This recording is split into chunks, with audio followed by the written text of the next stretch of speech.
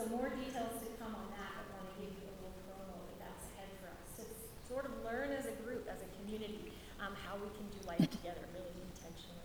So Shelley, thank you so much. Thanks.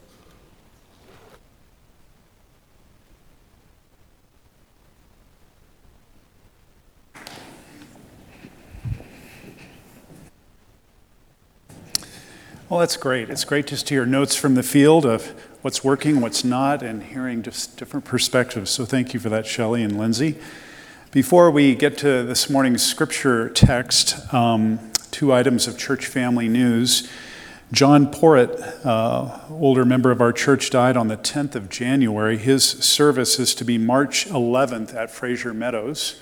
So take note of that on March 11th for John Porritt. And then Roy Wyman. Some of you may remember Roy was married to Flip. Flip died many years ago, and Roy just passed away on the 24th of January.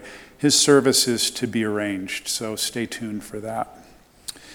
Well, thank you for being here. Thank you for being online. Today we're shifting from Old Testament passages to New Testament passages in our study on the Sabbath called Made for Us. And so today we're in the Gospels. So let me invite you to our text. It's from Mark chapter 2. I like to call Mark's Gospel the lickety-split Gospel. It's a Gospel that moves along very quickly, primarily because Mark likes a good story, just like we do. And Mark tells good stories about Jesus, full of detail. And Mark's favorite word in his Gospel is the word immediately. We won't see that word today. But anyway, Mark's Gospel is a great Gospel. It's shorter, it's quick. I recommend it. But we're picking it up in chapter 2. One of the first controversies concerning the Sabbath in the ministry of Jesus. Here it goes. One Sabbath, Jesus was going through the grain fields, and as his disciples walked along, they began to pick some heads of grain. The Pharisees said to him, "Look, why are they doing what is unlawful on the Sabbath?" He answered, "Have you never read what David did when he and his companions were hungry and in need? In the days of Abiathar the high priest, he entered the house of God and ate the consecrated bread, which is lawful only for priests to eat, and he also gave some to his companions." Then Jesus said to them, "The Sabbath was made for man, for humankind, not humankind for the Sabbath. So the Son of Man is Lord, even of the Sabbath." This is the word of our Lord. Thanks be to God. Let's pray together. Lord, thank you that you are present to us and that you are here attending to your word. Please now by your Holy Spirit energize it and make it accessible to us and practical. In your name we pray. Amen. On behalf of our preaching team who've been preaching in this series on the Sabbath, I'd like to ask you, I wish I could ask every one of you, how's it going? How's it going when you hear these messages on the Sabbath? What's it like for you?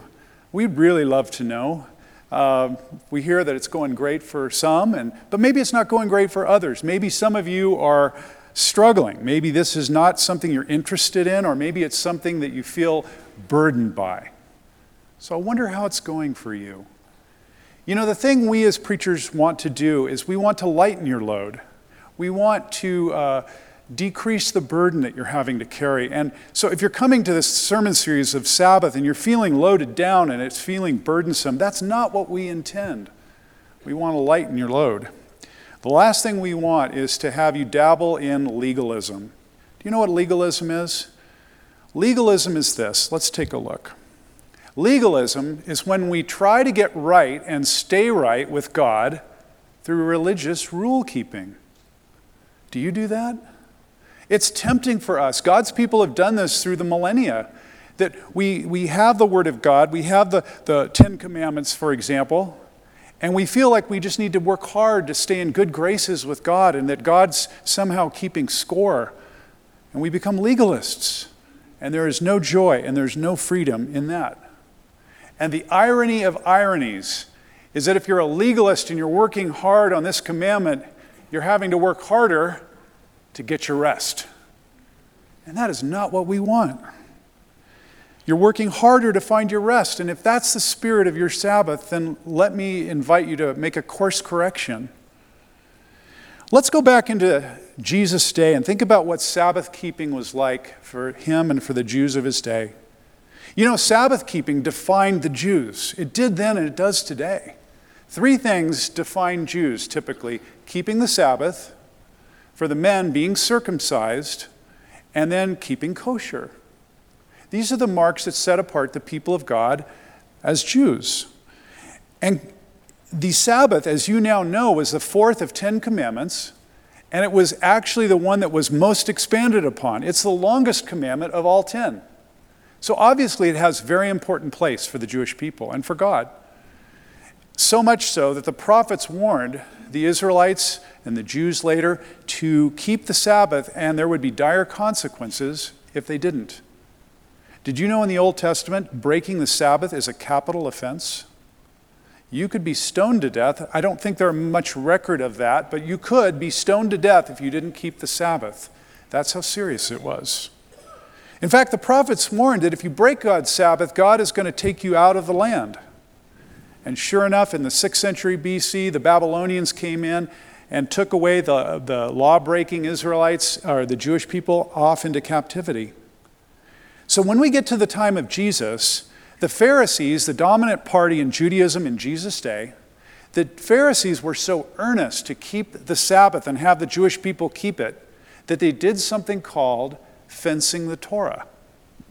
Fencing the Torah, it's where you take a particular command, and because you don't want your followers to break it, you push the command and its implications further out. And so if you try to create a whole bunch of more rules and regulations to protect breaking that command. It's called fencing the Torah, the law of God. And so the Pharisees were doing this. How do we know this exactly? Well, certainly from our gospel passage. But we also have another document that is fascinating. It's called the Mishnah. The Mishnah is a gathering of rabbinic teachings from about 200 AD. And these were the dominant teachings of Jesus' day that were codified in this document, series of documents called the Mishnah. And in the Mishnah, the chapter 7 is called Mishnah Shabbat. And there it lists 39 things that you were not allowed to do as a Jew on the day of Sabbath. I'll just give you a couple: sowing, plowing, reaping, binding, threshing, winnowing. Sounds a lot like disciples going through the grain fields, right? Sifting, kneading, baking. And then it gets even more interesting, making 2 loops if you're knitting. 2 loops, not 1, 2. Weaving 2 threads. Tying, untying. Even the tailor couldn't carry the needle in his pocket because that was work. And then you couldn't write 2 or more letters in succession. That was work. Or erase 2 letters. You get the picture? As commentator William Barclay says, he says, the Sabbath was hedged around with literally thousands of petty rules and regulations. Folks, this was the burden put on the shoulders of the people of Jesus' day. And so we come to our Mark 2 text, the gospel reading for the day. And Jesus is engaged in one of several Sabbath controversies. And the Pharisees say, your disciples are breaking the rules. They're going through the grain fields, they're plucking grain, that's like threshing or reaping, and that is not okay. And Jesus tells the story of King David. When David was on the run, escaping the persecution of King Saul, and he and his men were looking for food, and they were getting hungry, they were starving. And so they went into the house of God, and they saw the 12 loaves of the showbread laid out as a sacrifice for God. And those were loaves that the priests would lay out, offer to God, and then the priests alone could eat them. And David and his men come in and they eat the warm bread because they're starving. And Jesus points to that and he essentially says, human need, human crisis and extremity trumps religious ritual. Jesus saw it that way. And Jesus then said this, the money verse, if you will, of today's text. He then says to the Pharisees, these elite rule keepers, the Sabbath was made for humankind, not humankind for the Sabbath. In other words, you guys have it backwards. You are meant to experience God's rest and joy and freedom, and you've turned it into legalistic obedience. And then this amazing statement attached to it. So the Son of Man, that's Jesus' favorite self-reference. So the Son of Man, I, Jesus says, am Lord even of the Sabbath. That's a bombshell, because he's implying that he has divine authority to reaffirm and reinterpret the Sabbath. The Sabbath is God's good gift, and we mustn't lose sight of it. And this parallel goes deeper, goes even deeper in this very famous set of verses we had at the beginning of our service. Let's look at it again. Matthew 11, 28 to 30. You know, so often we read the Bible and think, oh, this is just for me today. And in some ways it is, but it was first for the people of Jesus' day. And here's his audience. These are the Jews who are burdened, heavily burdened by all the rules and religious rule-keeping asked of them. And Jesus wants to lift the burden with them, like we told the kids this morning. So he says to these people, come to me, all you who are weary and burdened. What is he talking about? By keeping the oral traditions of the Ten Commandments and others. You are weary and burdened. Come to me, and I will give you rest. In Greek, that is the word for pause. I'll give you a pause. Take my yoke. That's a symbol for Torah. Take my Torah teaching, the way I interpret Torah, the law of God, upon you, and learn from me, for I am gentle and humble in heart, not like these religious extremists. And you will find rest for your souls. For my yoke, my Torah teaching, is easy, and my burden, my interpretation of Torah, for burden is another symbol of Torah, is light. What a gift. Jews then and Jews today have counted up all the written commands in the Bible, and there are 613. 613 commandments that observant Jews even today are seeking to keep. 613. But on top of that, there are literally thousands upon thousands of oral commandments that are part of the tradition of the rabbis that have been heaped upon that. So can you see why people felt burdened? They're feeling burdened because they're being weighed down with law keeping that they can't possibly keep. They can't do it. And so Jesus issues this invitation. And I want to share with you the version of Eugene Peterson of these verses and go over it with you. I love this. I've memorized it. I encourage you to consider memorizing it. Same passage, Matthew 11, 28 to 30.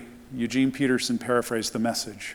Jesus says, are you tired, worn out, burned out on religion? That may describe some of us watching online or here today. What does Jesus say? Come to me. Get away with me and you'll recover your life. I'll show you how to take a real rest.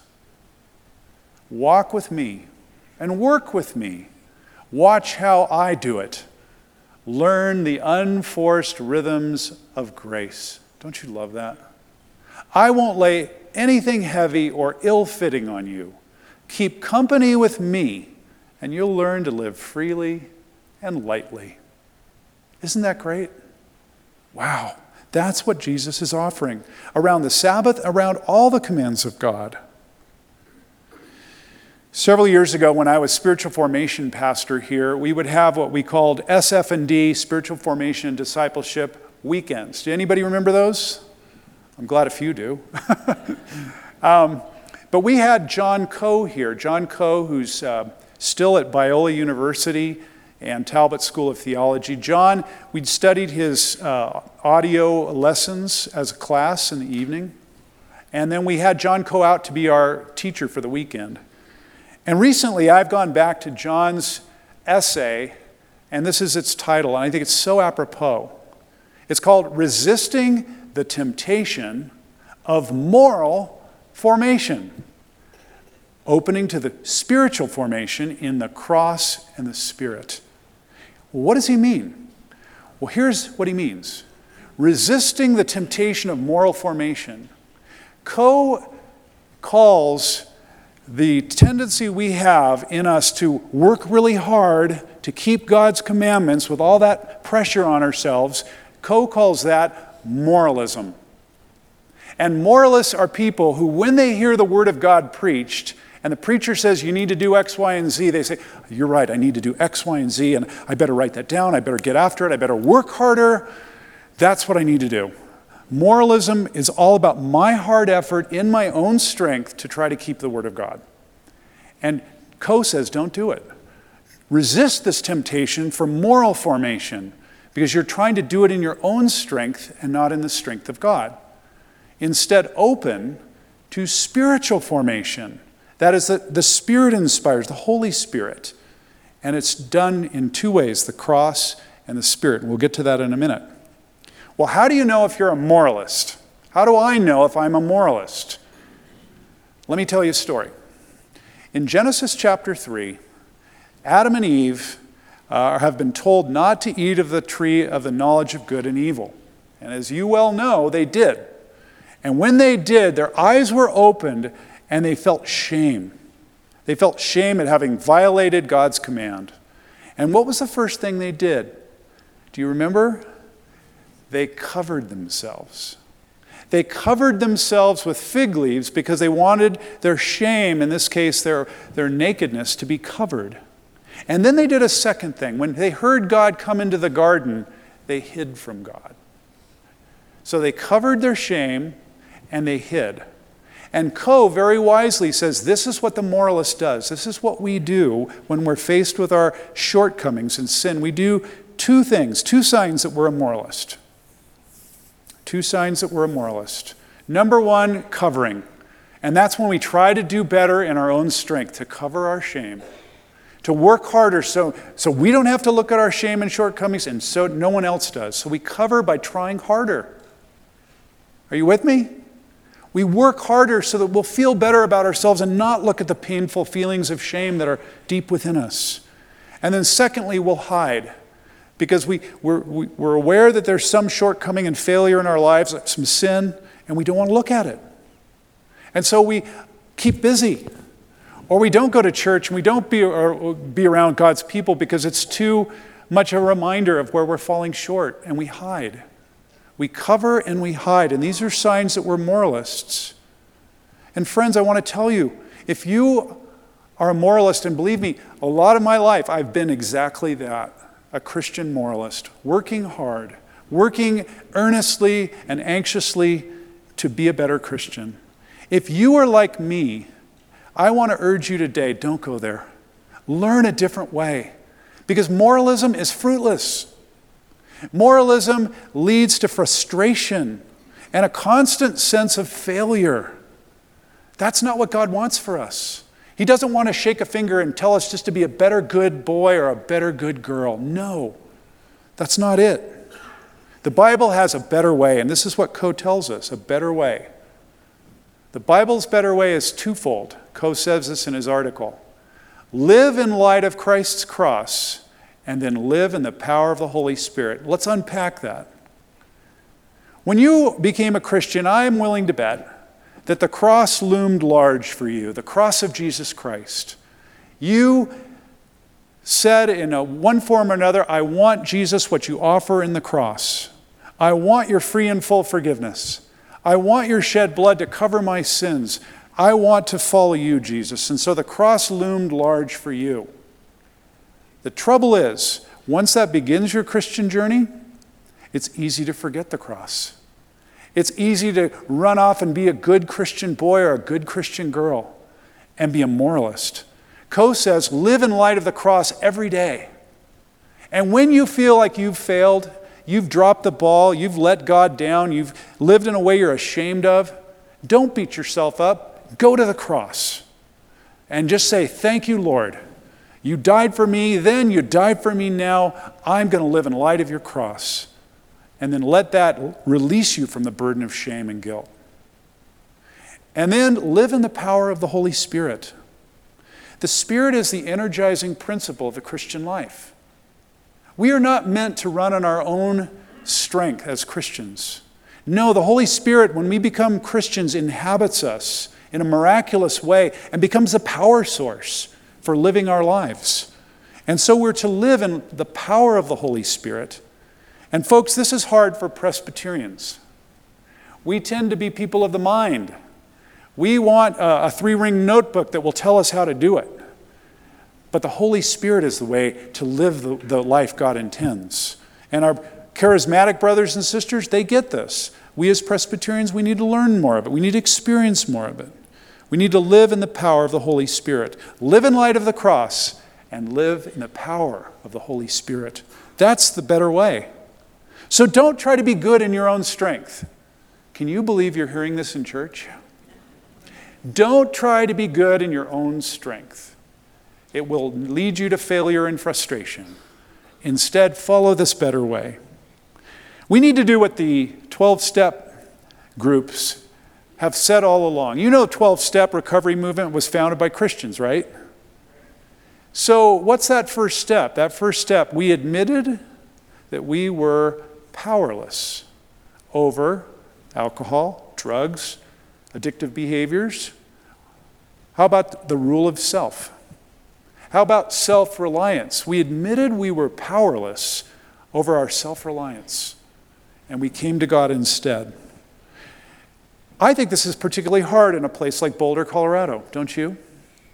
Because Boulder, Colorado is filled with highly educated people, highly successful professionals, highly motivated, disciplined folk. You see it in athletics, you see it in the professions, you see it in entrepreneurship, etc. To come to Jesus and admit, I can't do it, that's a hard thing for anybody, but particularly in Boulder. And yet Jesus issues that invitation, and we have been singing about it in the service today. Come to me. Come to me. Are you willing to do that? To come to Jesus in this new way, deeper way? Jesus in Matthew's gospel says, come to me. Get away with me. Walk with me. Learn the unforced rhythms of grace. Keep company with me. That will change your life, your spiritual life, every aspect of your life. Let's not be moralists. Let's turn to Jesus freshly. Will you pray with me? Oh Lord, we thank you for your kind and gracious words. We thank you that you have closed the gap between us and God. We thank you that you are the power source through your Holy Spirit to help us live different lives. And so I pray for my brothers and sisters, whether at home right now, watching online, or here in the sanctuary. I pray that they and I myself would be open to this new idea of letting you in. And so we thank you that you're present to us. We pray in your name. Amen.